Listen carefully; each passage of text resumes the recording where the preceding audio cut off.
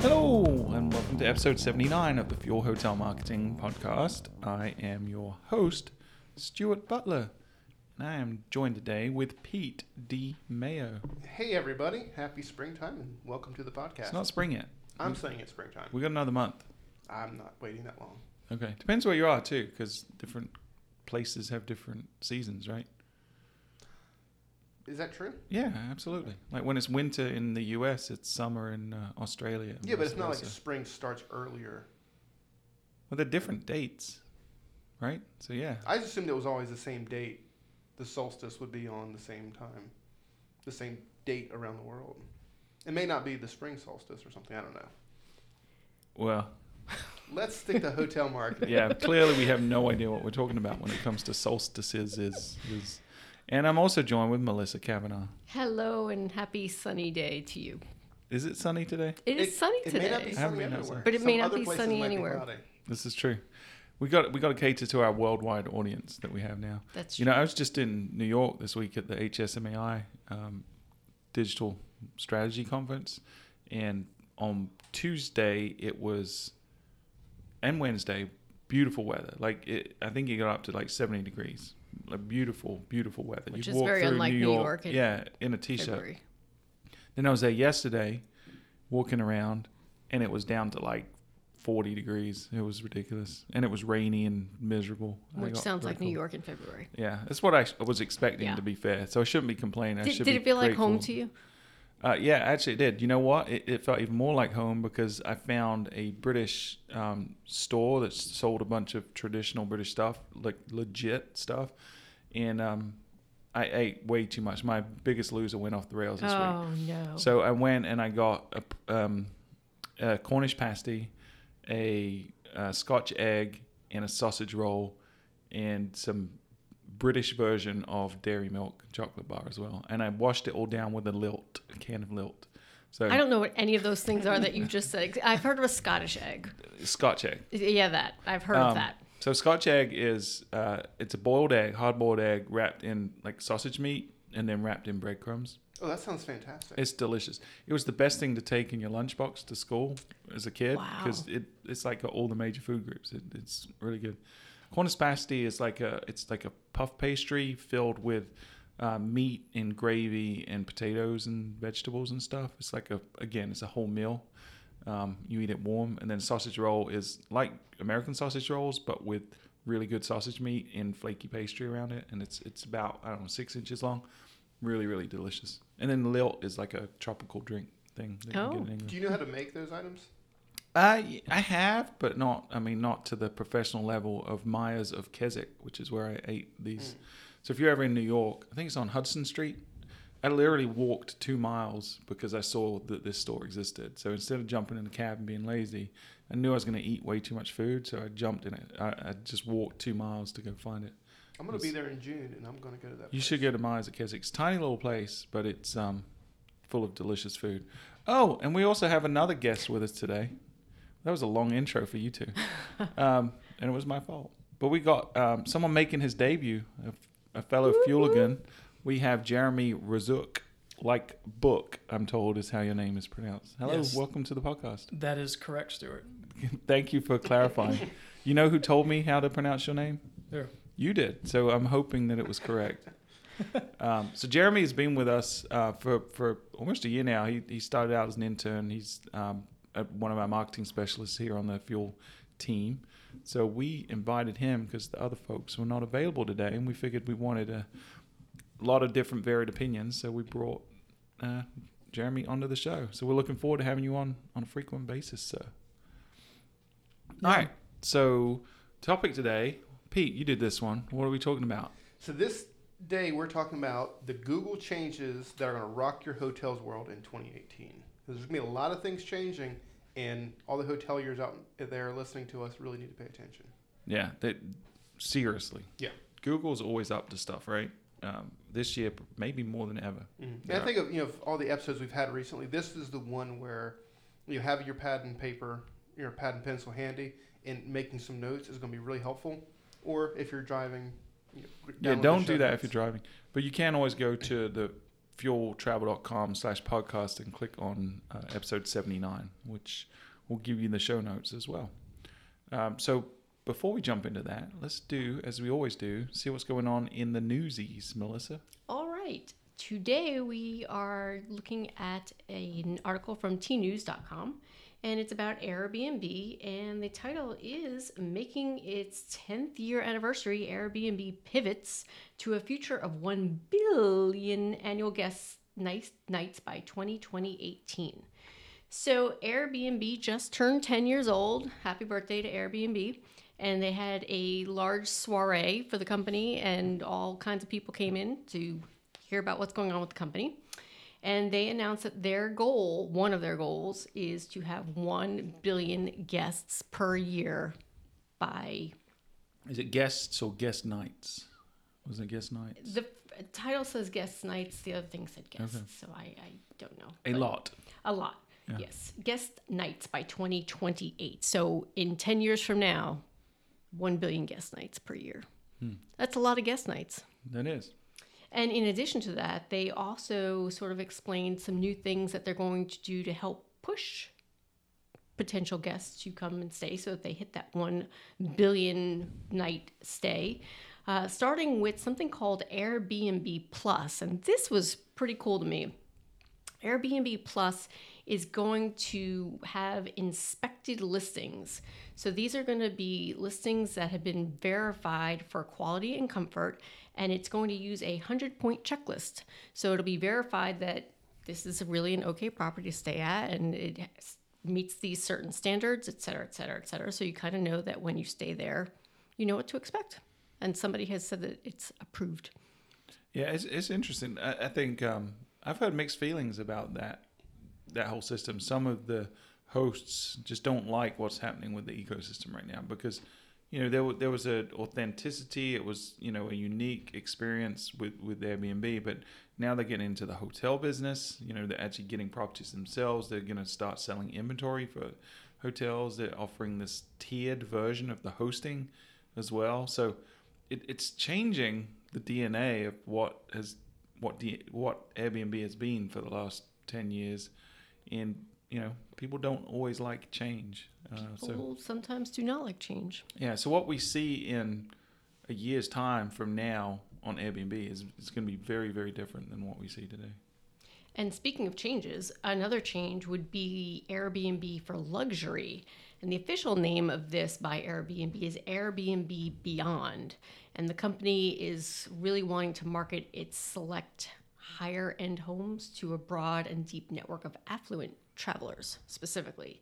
So that'll be interesting to see. They're going to focus on better search, and we know that already their search experience on the website and mobile is really, really good, and they're going to continue to refine that. So that'll be interesting to see how that works out.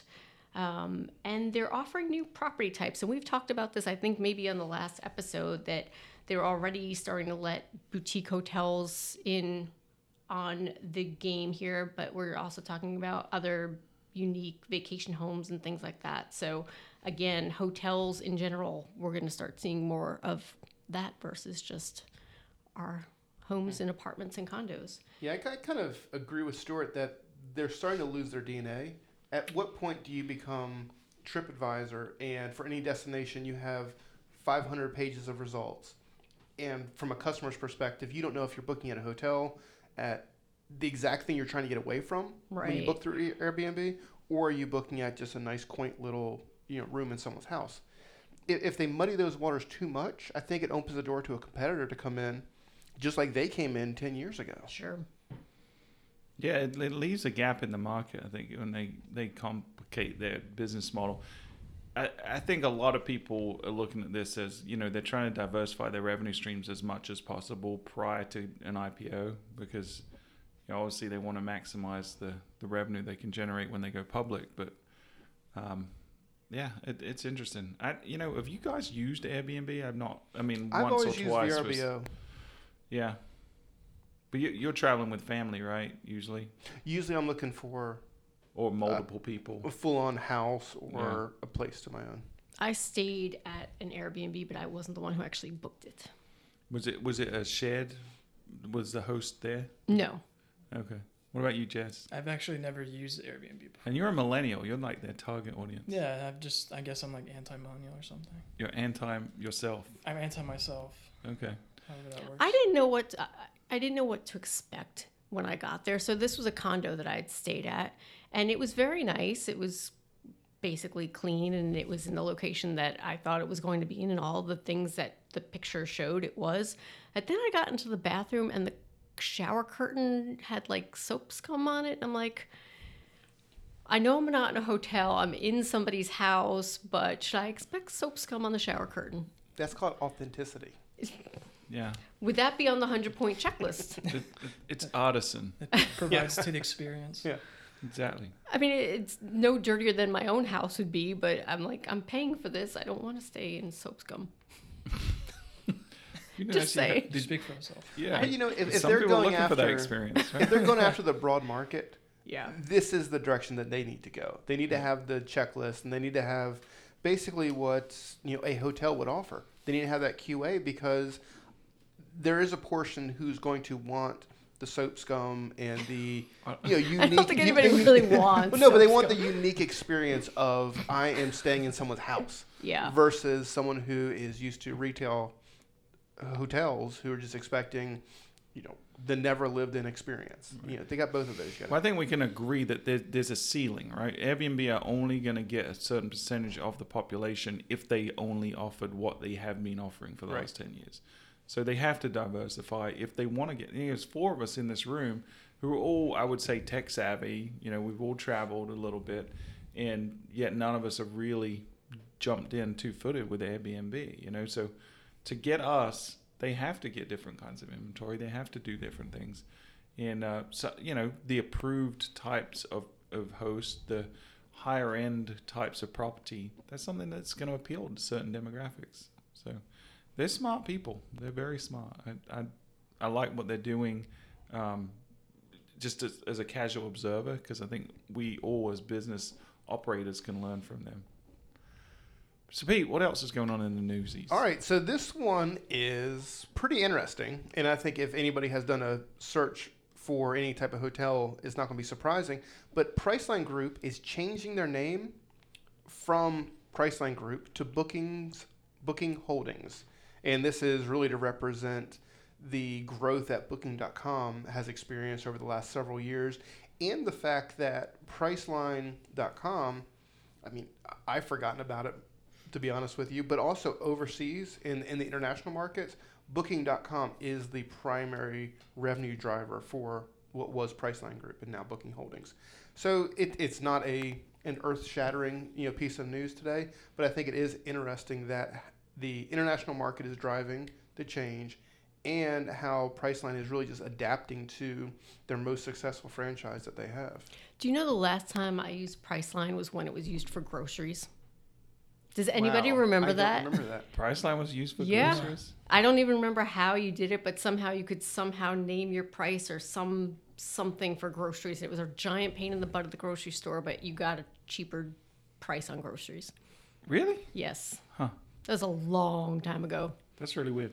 I haven't used Priceline itself, like the opaque rate stuff, for a long time. It's been a while, but I know people that swear by it, especially when they go into busy cities. It makes sense. But all of our clients, if you look at their channels, third-party channels, Booking.com is always number one, right? Mm-hmm. So, and we always talk about Booking.com being the leaders in terms of the UI, the experience. They're doing a really, really good job. I'm not really sure why. I was at the conference this week, so I didn't really read up on this article, so I don't know what the rationale was behind it. Like, there's got to be a business reason other than just acknowledging the importance of Booking.com in the overall umbrella business. No, it was more of a disconnect in the international market of why Booking.com was Priceline. Okay. They were just going after, everyone internationally understands Booking.com is our brand. Yeah. It makes sense to align our name with sense. where the money's coming from. So this is really funny. There was a guy at the HSMAI conference from Booking.com, and the conference was the day that this news broke, right, in the morning. And he said to someone while he was there, he said he almost let the cat out of the bag before it was announced. He was about to tweet about it because they knew about it internally before the original or the official press release had been sent out. But can you imagine the kind of that crap would he would have have gotten? been really bad. that he That's tweeted probably out? fireable. That would be the Yeah. last bit of advanced information that he gets. Yeah. Well, here's why they made another thing to consider is Priceline Group, aka Booking Holdings, has 22,000 employees. 17,000 of them work on Booking.com. Wow. Interesting. Wow. So that kind of explains why Yeah. they're making the change. It's been, I mean, the vast majority of their revenue for many, many years, you know. So Absolutely. October of 2000 is when Priceline stopped selling groceries. when did they start? Before that. Maybe 1999. That was Probably September of 2000. 1999. That's how time usually works, right? Yes. You usually start before you stop. That's how long ago it was. Wow. I was tech savvy back then. Maybe. Yeah. That was before your time here, right? Yeah. Wow. Long before. So that was, were you in New York at the time? Yes. So, yeah, okay. I don't think it made it down to the sticks of South Carolina. Yeah. It reminds me of the funny comedy bit that Mitch Hedberg has where he goes, all photos are photos of you when you were younger. You know, people show you a picture. Hey, this is a picture of me when I was younger. He goes, all photos were a picture of you when you were younger. This is true. That's valid. Mitch That's Hedberg. correct. I miss him. He was very funny. So, yep. But hey, you want to talk about some things that Google are doing? Let's They're do gonna it. Yeah. Rock your hotel's world in 2018? Yeah. So, well, I mean, to start this off, we know that Google's always making changes, and they're always looking at ways they can improve their algorithm and improve their bottom line in terms from a revenue perspective.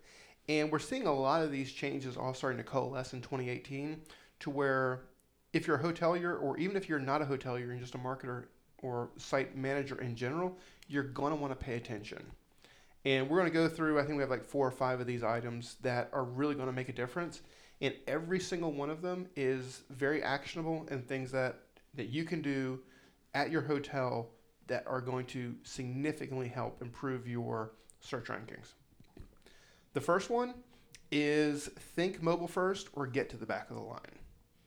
Basically, what that means is if you are not in the mobile first mentality, that you are going to be penalized and more severely penalized by Google for not addressing the needs of your mobile customers. Yeah, and they've been saying this for a while, how important mobile is. You know, they separated the index a good while ago now, but now with the page speed changes that are coming, it's about to get real. I mean, if you have not been paying attention to this, then you're way, way behind, and you need to drop every other priority in your business right now and go make sure that your website is mobile friendly, at mobile first, really. Yeah.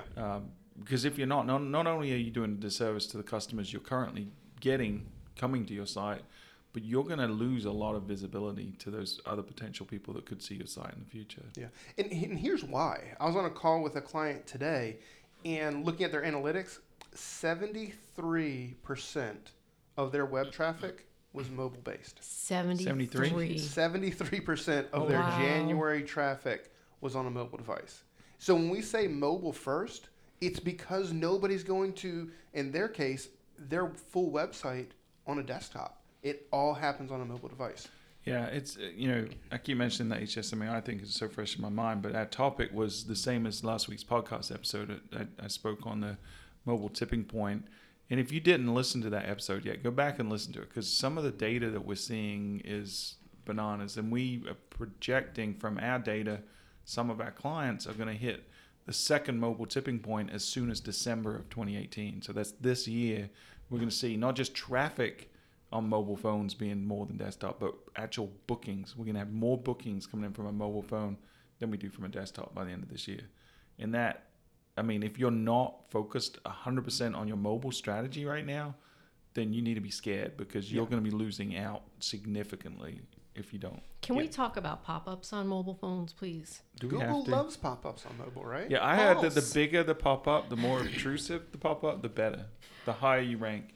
In fact, they're going to create a new page in front of the first page just for those people. I think that's a brilliant idea. Yeah. Yeah. Well, all of that is false. And we know that that's false. We've talked about this many times before, that Google has been penalizing mobile sites for a long time now because of intrusive pop-ups on sites. My concern is that people are going to try and start gaming this because people love their pop-ups. And I would just beg people to please, if you're going to try and still do some sort of something on your website, to do something that Google might frown upon otherwise, to please test it. Please. I'm begging. I don't beg often. I'm begging right now. Well, I've had a lot of clients come to me with ideas. It's like, well, because we've been educating them on you can't do pop-ups for a while, and they're always looking for a way around it. They're looking to game the system. Well, if I do this, is Google going to know about it? If I do this, if your question is Google going to find out about it? Because if Google does find out about it, you're probably in trouble. Don't do it. Don't even think about it. Well, to be fair, though, Melissa's calling me out a little bit because I'm trying to test and see what we can do because what we've seen is across the board, like you said, in this one client's case, 73% of people coming from a mobile device. Now, we're not testing this with this client in particular, but other clients are seeing a massive drop in email collections because the primary way people were collecting emails was via a first visit pop-up and promotion to get the best offer into your email address. Well, now that you can't do that to a majority of your guests, what do you do? And, so we're looking for other creative ways of injecting an email sign-up for first-time visitors that's within the mobile site experience. So it's not a pop-up, but it only exists for first-time visitors. And then once they either complete the pop-up or the form or close the form, they don't see it again on future visits. So it's kind of playing around with the layout of the site. And everything says it's not going to be an impact, but it's one of those things where you need to test it. Yeah, and I'm so torn on this subject. I really am. Like, part of me is, I see the value in collecting the emails as aggressively as possible without bending and skirting the rules, and doing it in an authentic way that's transparent to the guest, that they know what they're going to sign up for, they know what they're going to receive, and then you deliver on that promise. And I see the value in it, but then at the other side, the other part of me is like, well, people aren't coming there to sign up for an email. Like, let them do their business of booking the room now. There's a time and a place to collect the email at some point when it makes sense. But it's tough because the numbers don't lie. As much as I've hated the existence of pop-ups as a consumer, as a marketer, it's made my clients hundreds and hundreds and hundreds of thousands of dollars, So, and that's the hardest part. I mean, I go back to maybe not even a year ago, we had a dinner with Flip2 and some of the other, market movers, in Myrtle Beach. And, we were talking about the fact that we need to do everything we can to collect email addresses. And hoteliers need to hit the email database as hard as they can.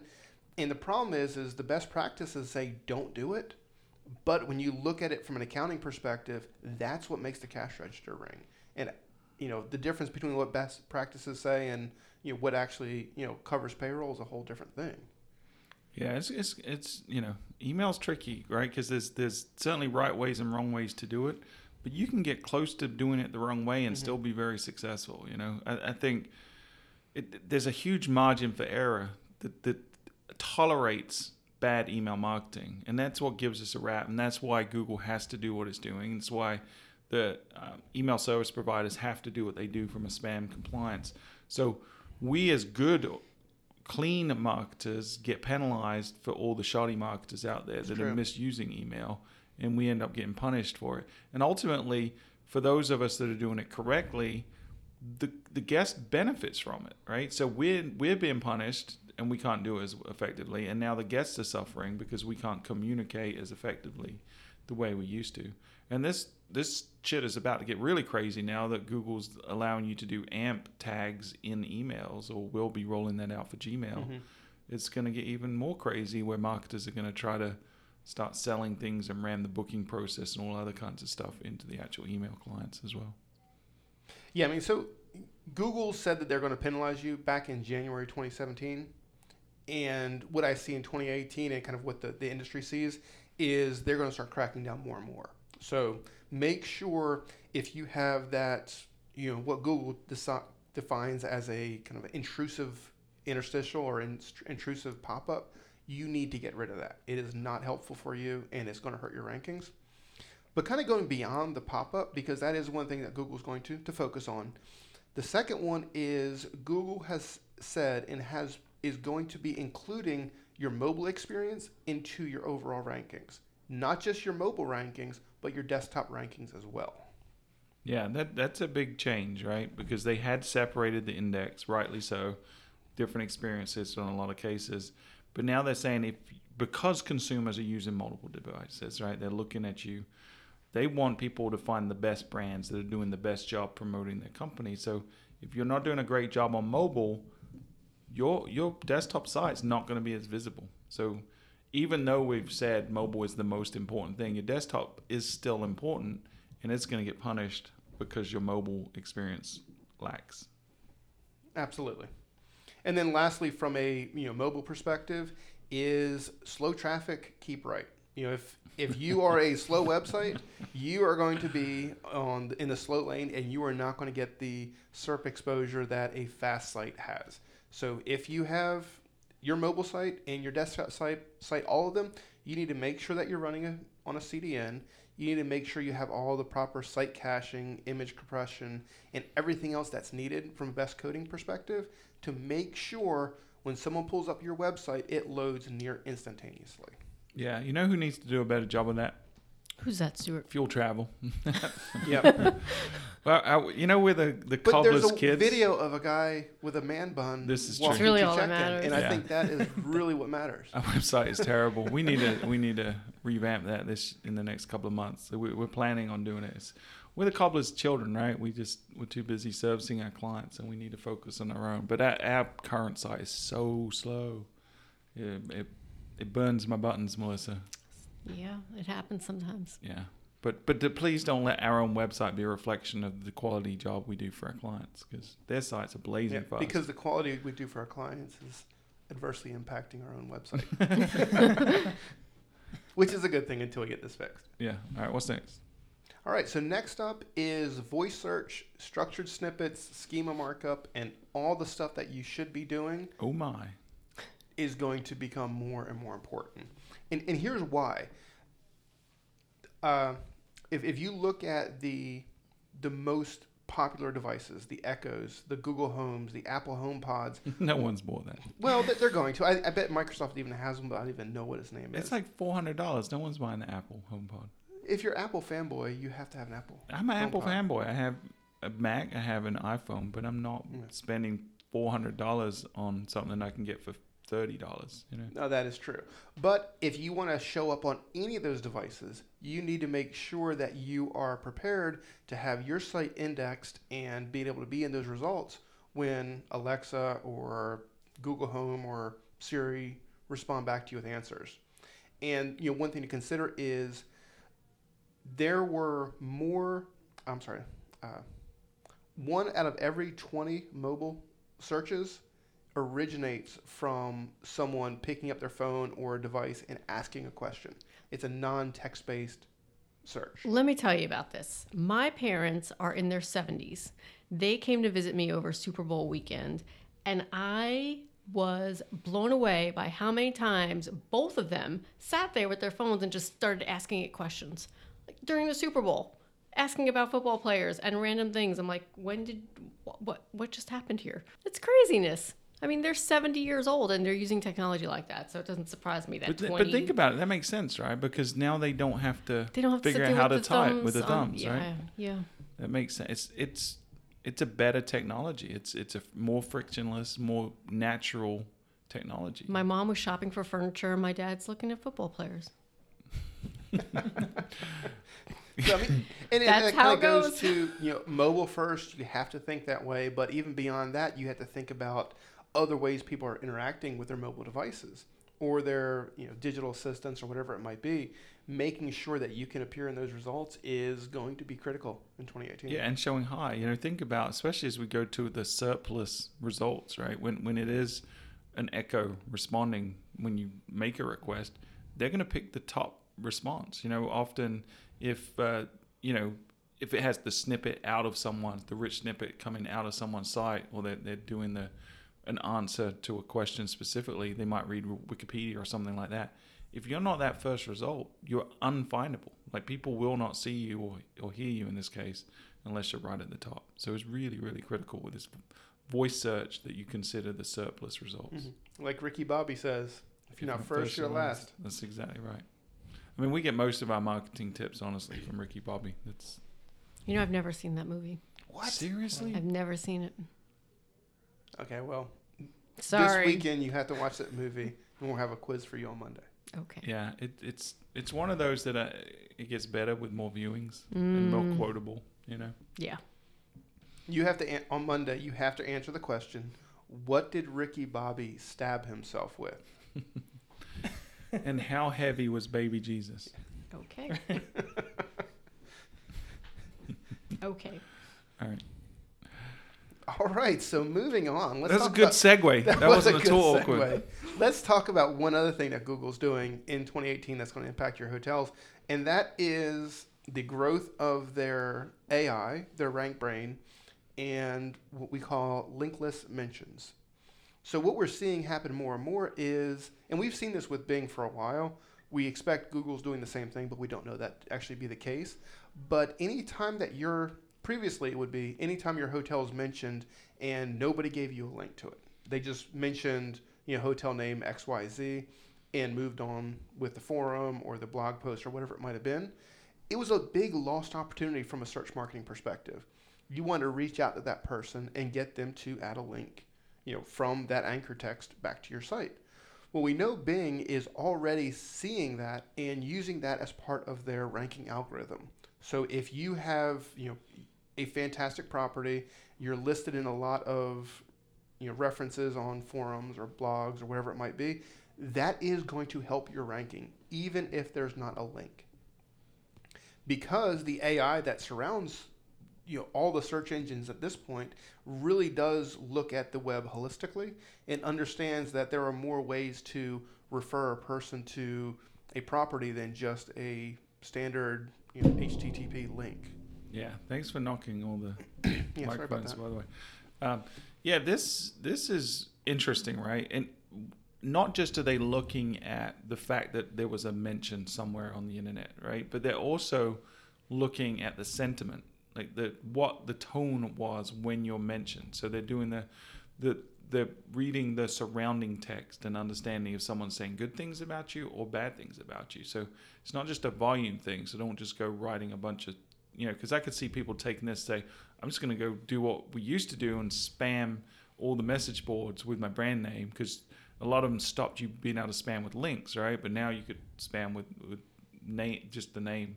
But you're talking about AI. We're talking about the quintessential Big Brother. Right. And Google's already said that they're looking to stop what they quote unquote call fake news. Yeah.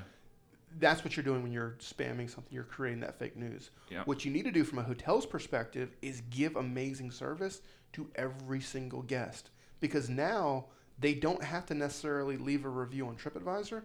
They just need to tell anybody that they didn't have a good experience, or better yet, they had a fantastic experience, and that's going to help your rankings. Yeah, and this not just on websites, there's also social media too. So if someone tweets about you or without a link, or they write about you on Facebook. So this has just opened up a huge opportunity, because up until now, that currency of value was links, and there's only a limited number of people really had the ability to give you a link. They had a blog or a website, but now literally anyone that writes any content on the web potentially can add value or send a signal to Google's RankBrain algorithm that they had a positive experience or a negative experience, and that's going to impact your search ranking. Yeah. I see this as making a better web overall. This is kind of what all the algorithms needed to get to. It's Web 2.0. Ooh. We should coin that term. Web 2.0, got it. Let me write that down. Yeah. What happened to Web 2.0? I haven't heard anyone talk about that for like 15 years. It's evolved. What? Did Web 3.0 ever really happen? Or I think it's like the 4.0? iPhone. It jumped right to WebX. Yeah. We're Web 10 now. So, 10xing the web. Yeah, I like it. So, no, I mean, when you think about it in general, though, that's really what search engines have been trying to do anyway. find the best result for a customer with all the data that's out there. And if the data is via a link, if it's via just text, whatever it might be, they're pulling more and more of this information together. And kind of we talked about with machine learning in past episodes, it's going to get better and better. Yeah, and we're going to reiterate this throughout this show. Anything you think is gaming the system or getting around the rules that appear and thinking you're going to trick Google, they have a freaking AI that is this smart now. They are going to catch you. It might not be today, but they're going to catch you and you are going to get penalized for it. So stop even thinking that way. Stop thinking about how can I beat Google at its own game and start thinking about how can I provide better value for my potential guests? How can I provide 10x content or utility that's going to provide value that's going to make someone want to stay with me? That's what your focus should be. Right on. Yeah, man. Is there anything else, Pete? There's more. So let's talk about security, because this is one of those things where make a note, pause the podcast, and jot down, talk to my web developer about making sure my hotel site is 100% secure and running on an HTTPS connection. So starting in July 2018, Google's going to start showing favoritism to sites that have HTTPS over other sites that just have HTTP. Yeah, so this is one of those things where it's not really a penalty if you don't do it. It's more of a bonus if you do it. It's more of a carrot than a stick, right? Right. So, yeah, there's no reason not to do it. We were a little resistant. We had some SEOs criticize us, a year or two ago because we weren't saying everyone has to do this yet. We were saying if you were in, certainly your booking engine component needed to be, certainly if you were in banking or some kind of transactional thing or something that required a secure login, you should have been for some time. But for the average hotel website, the main piece of it, we weren't necessarily recommending it a couple of years ago. But it was expensive back then to get the SSL certificate. It was an extra few $100s a year or whatever. So, but it wasn't just that. It was the process of getting an SSL on a site was expensive in terms of just getting the SSL. Yeah. But then two, putting it in place from a technology perspective was pretty expensive. It could be, yeah. And, some people are still now recommending that you don't do it. And some of that is, it's the same old usual suspects that have their own proprietary CMSs that aren't compatible with HTTPS. So their advice is, no, you don't need it, because the reality is they can't actually do it. And don't forget, search engines aside, you still have browser-specific warnings that come up now when things aren't secure that can definitely cause some doubt by the consumer. Right, and Google again, right? So with Chrome, when any kind of form, when you're filling out any kind of data, there's going to be some kind of alert now when you're it's a scary alert, because we've had this happen. A while ago, I think we saw Firefox doing it in some cases where it would say, caution, any data entered here could be, stolen by Russians. Yeah. Right. And, customers were scared to fill out a form, and it needs to be addressed. Yeah. There's no reason not, because if you build a site on a very good open source CMS like WordPress, something, or whatever, right now, usually there's a very easy path to HTTPS. With WordPress specifically, with most hosts, if you're using, say, a WP engine, something like that, it's literally a click of a button to change it to HTTPS. Now, you might have to go through the code to make sure any references and links and things like that are HTTPS versus HTTP, but it's not something that's going to take you a whole lot of time. There's really no downside to doing it. There's no negative. As a rule, you should live by, if Google says you will get benefit from doing something, or if Google recommends you should do something, just do it. Don't ask questions. They know what they're talking about, and they often tip their hat to what's coming down the line, So, especially from a technology perspective, they always let you know. I mean, if it's somewhat of a secretive algorithm type change, you don't know until it happens. But in something like this, they're just saying, hey, if you do this, we're going to reward you. And, Stuart, to use one of your favorite words, arbitrage, this is a perfect opportunity if you're listening to the podcast or you just know about this to get it done, because I guarantee you a lot of your competitors are not. And if you're neck and neck with them in the search rankings, it's a perfect opportunity to get ahead of them. Yeah. And always think about why when Google are saying things like this, like when we go back to the email pop-ups. Google is saying don't do that because it's a bad user experience. As consumers, we don't enjoy that experience, right?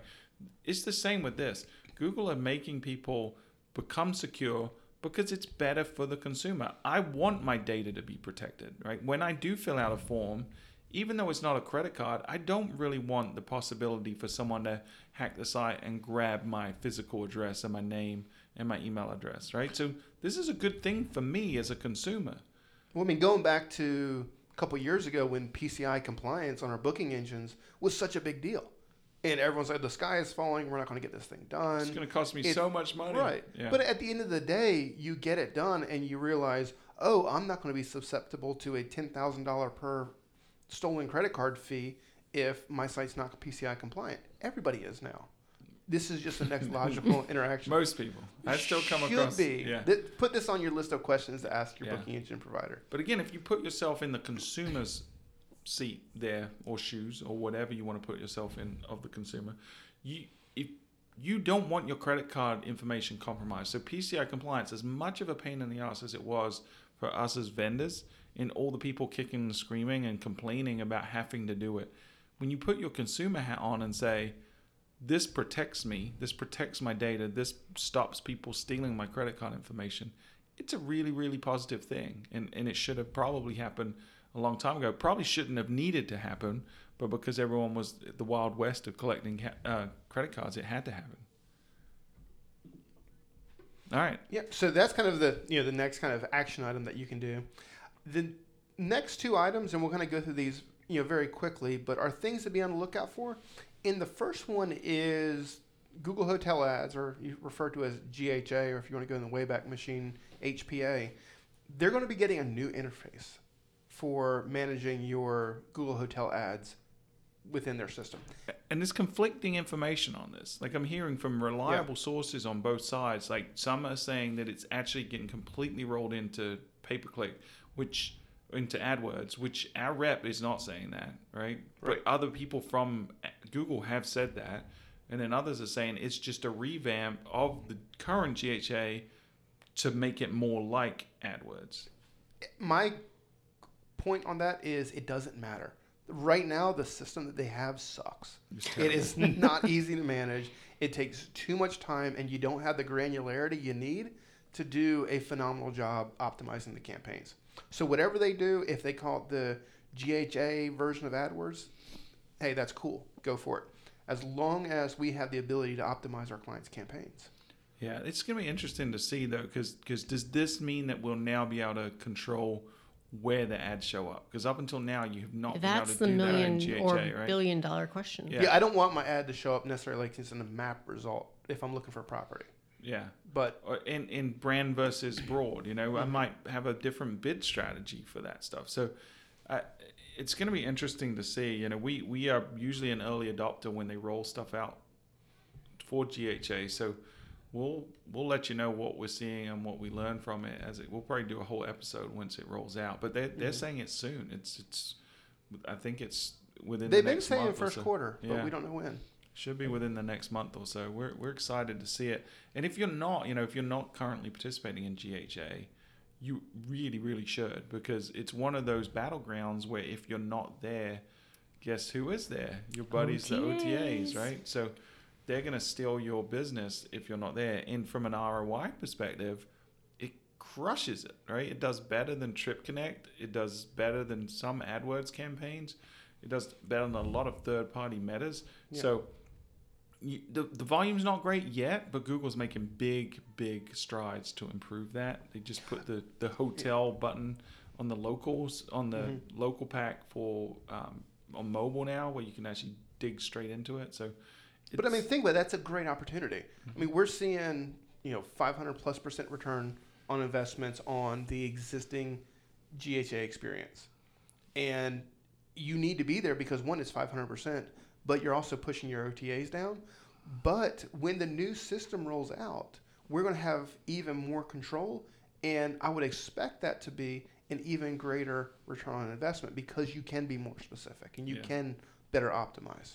Yeah, Google are putting a lot of focus on this product. They cracked the flight nut for some time, and I think they want to do the same for hotels. And it's been really anemic up until now from a volume standpoint, but I think this next 12 months is going to be huge for Google Hotel Ads. Huge. And then lastly, this is just something that's great to know from a web user's perspective, from a hotelier's perspective, and a general marketer's perspective. But for so long, we're used to scrolling down to the bottom of your search results, and you see other people search for or other searches include. Now, if you do what's called pogo sticking, which is you click on a search result, you go to a website, you bounce off that website and come back to the search result, Google's proactively showing you what other people have searched for.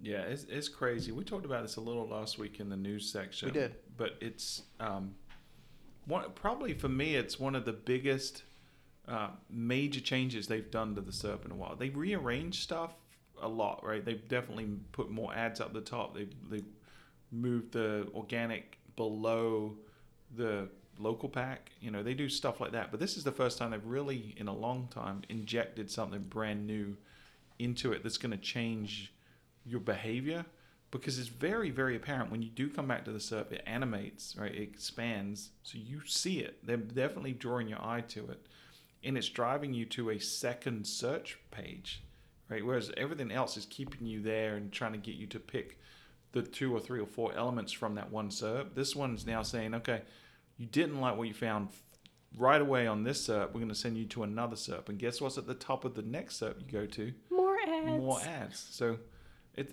seems a little greedy to me. I guess it's good for the consumer, but it's certainly good for the stockholders. Yeah, of Google.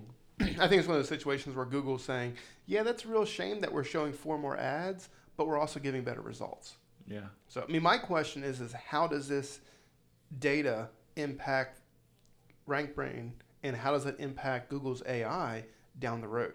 Because they know, typically, say it's the first organic result that you click on for any given term is not the one that you wanted, and you pogo stick back, and then you clicked on something else.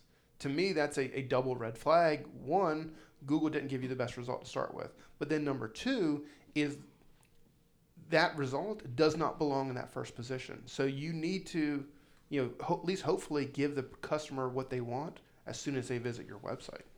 Yeah, it's crazy how much data they're already looking at, and this is just going to open up a whole bunch more data for them to see.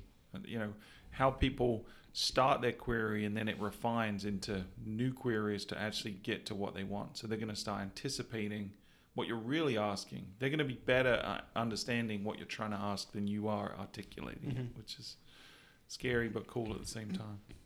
Well, a lot of that feeds into the whole voice search anyway. A lot of times you'll just ask a very broad question and expect, Google, Siri, or Alexa to answer it. And then 90% they don't understand it, and you have to rephrase it like 7 times before you actually get the response you want.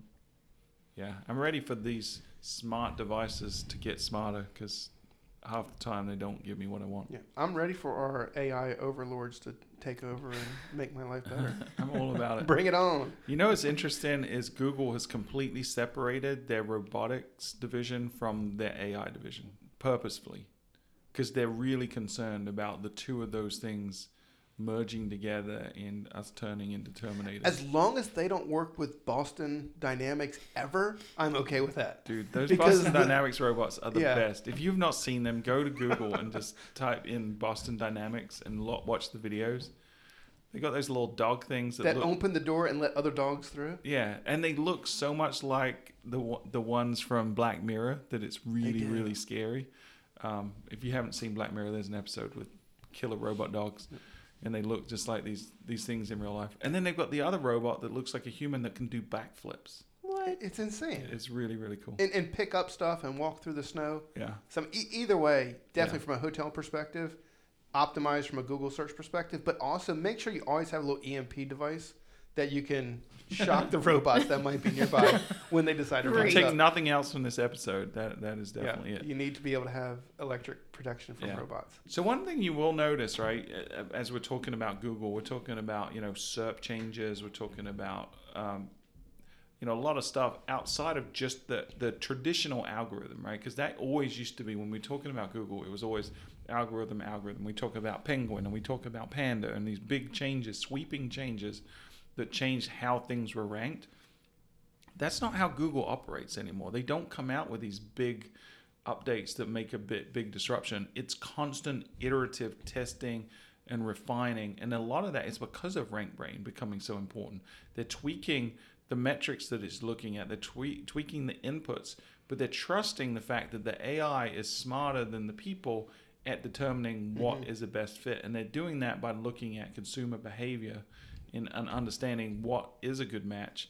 So gone are the days where we see these big, on this date, it's, we're not going to see the Platypus SEO update. again. Yeah, well, Platypus did exist, Pete. Platypus was big. If you search for fuel travel Platypus, I think you'll probably find the article we wrote about Google Platypus, which was my favorite algorithm update ever. Happened to be released on April 1st, but it's very entertaining nonetheless. So Google's up to stuff. And if you don't think so, go do a search today for some keywords. Just take a screenshot and then go back 6 months from now and do the same search. And not only see what's ranking differently, but see how it's laid out differently. I noticed I did a news search this weekend, or this past week, on the plane on the way back from New York. And I forgot what it was. But if you do a news search now on mobile, and I'm guessing this is a test because I haven't seen it on every search result, but the look and feel is completely un-Google-y. They've got like logos from each of the news outlets that it's from. Whoa. Yeah, they've separated the news into kind of categories.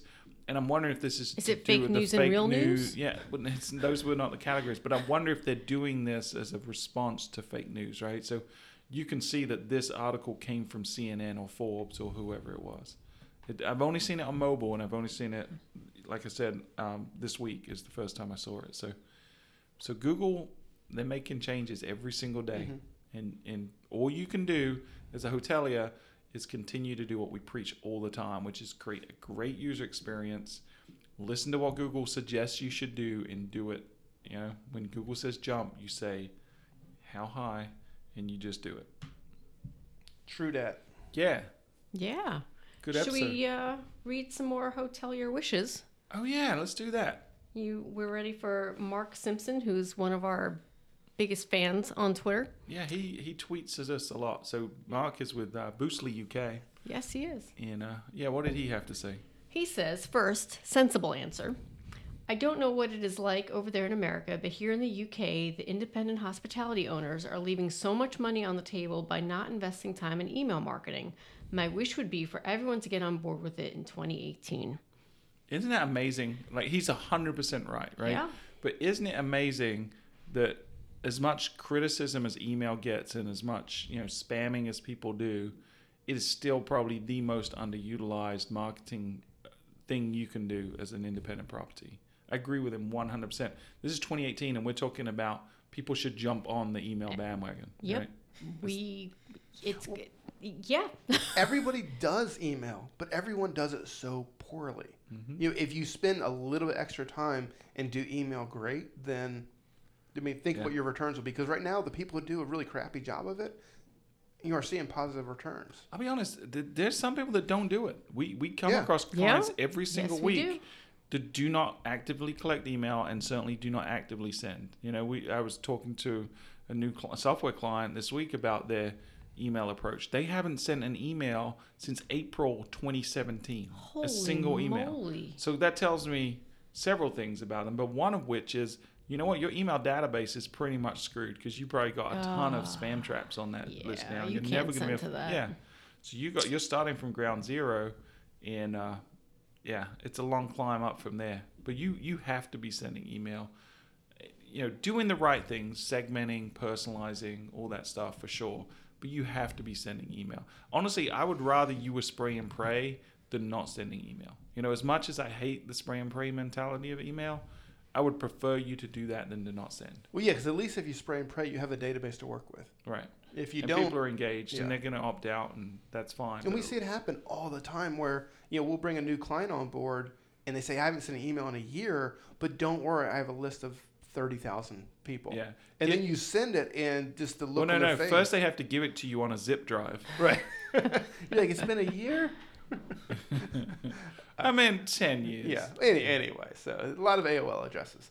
But they send it, and all of a sudden it comes back where half of it are undeliverable. And then it really hits home that, oops. Yeah, indeed. That's bad. So that was his sensible answer?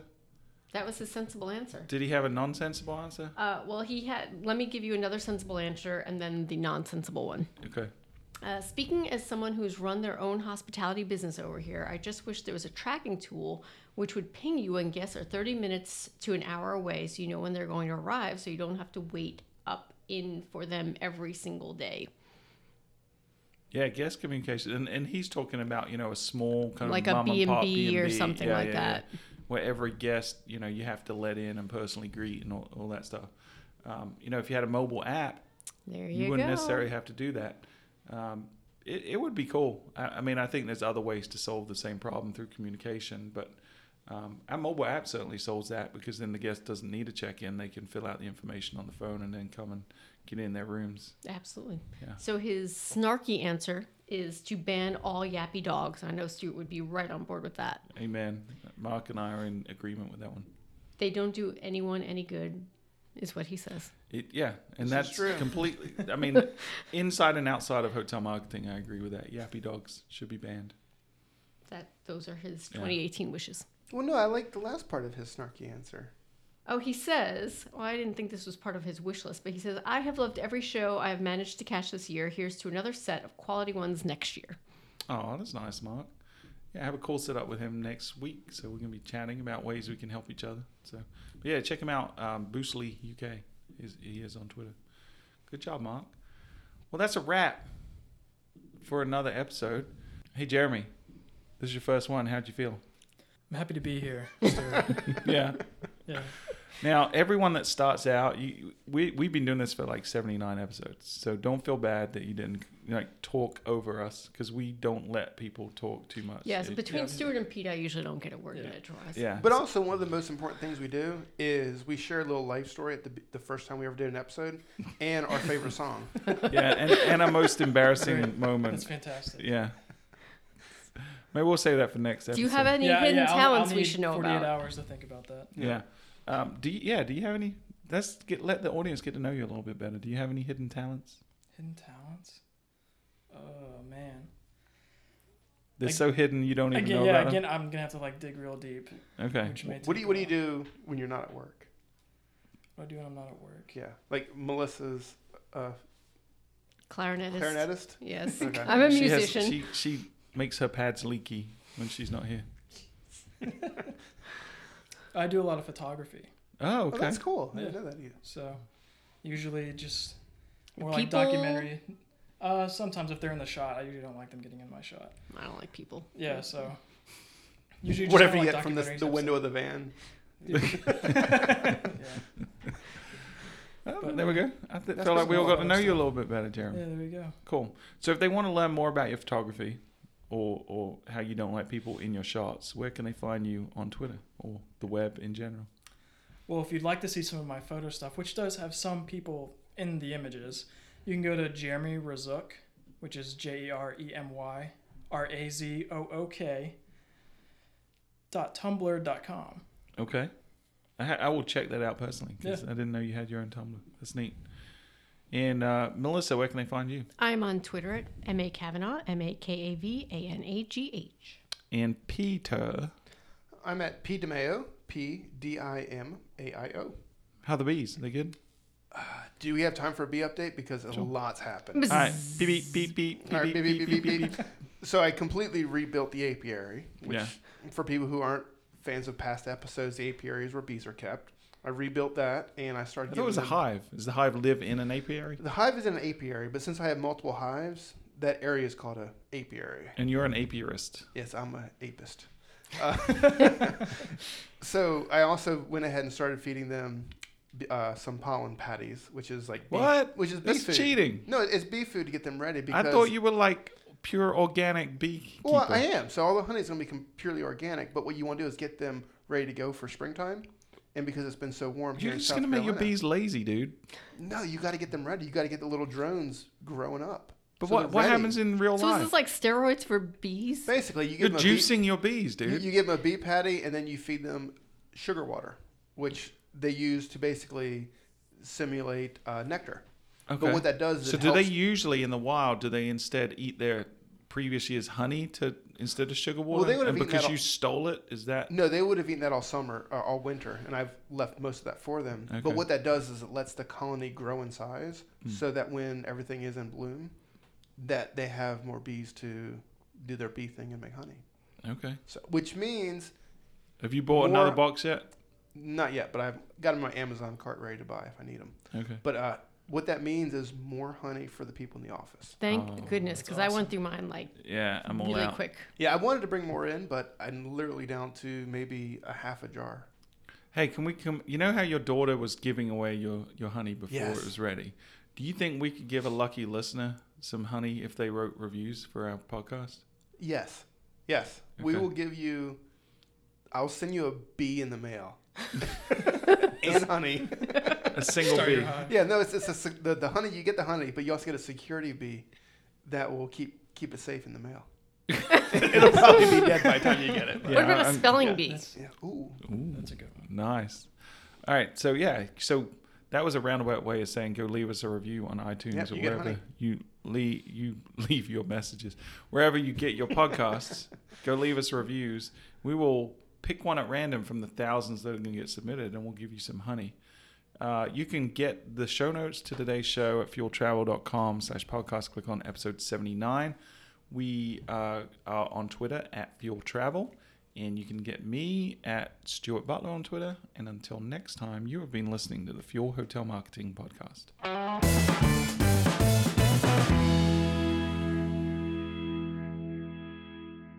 Llama corns are the rage. If you want to see llama corns in action, you need to go to Justice. And it's a llama with a unicorn horn. Typically, if it's a good llama corn, it's going to be rainbow or pink. All right, so do you think a toy manufacturer tried to make a unicorn and was like, oh, Just man, really screwed it up. this does not look like a horse. This looks like a llama. And then a marketing person came along and just went, llama corn.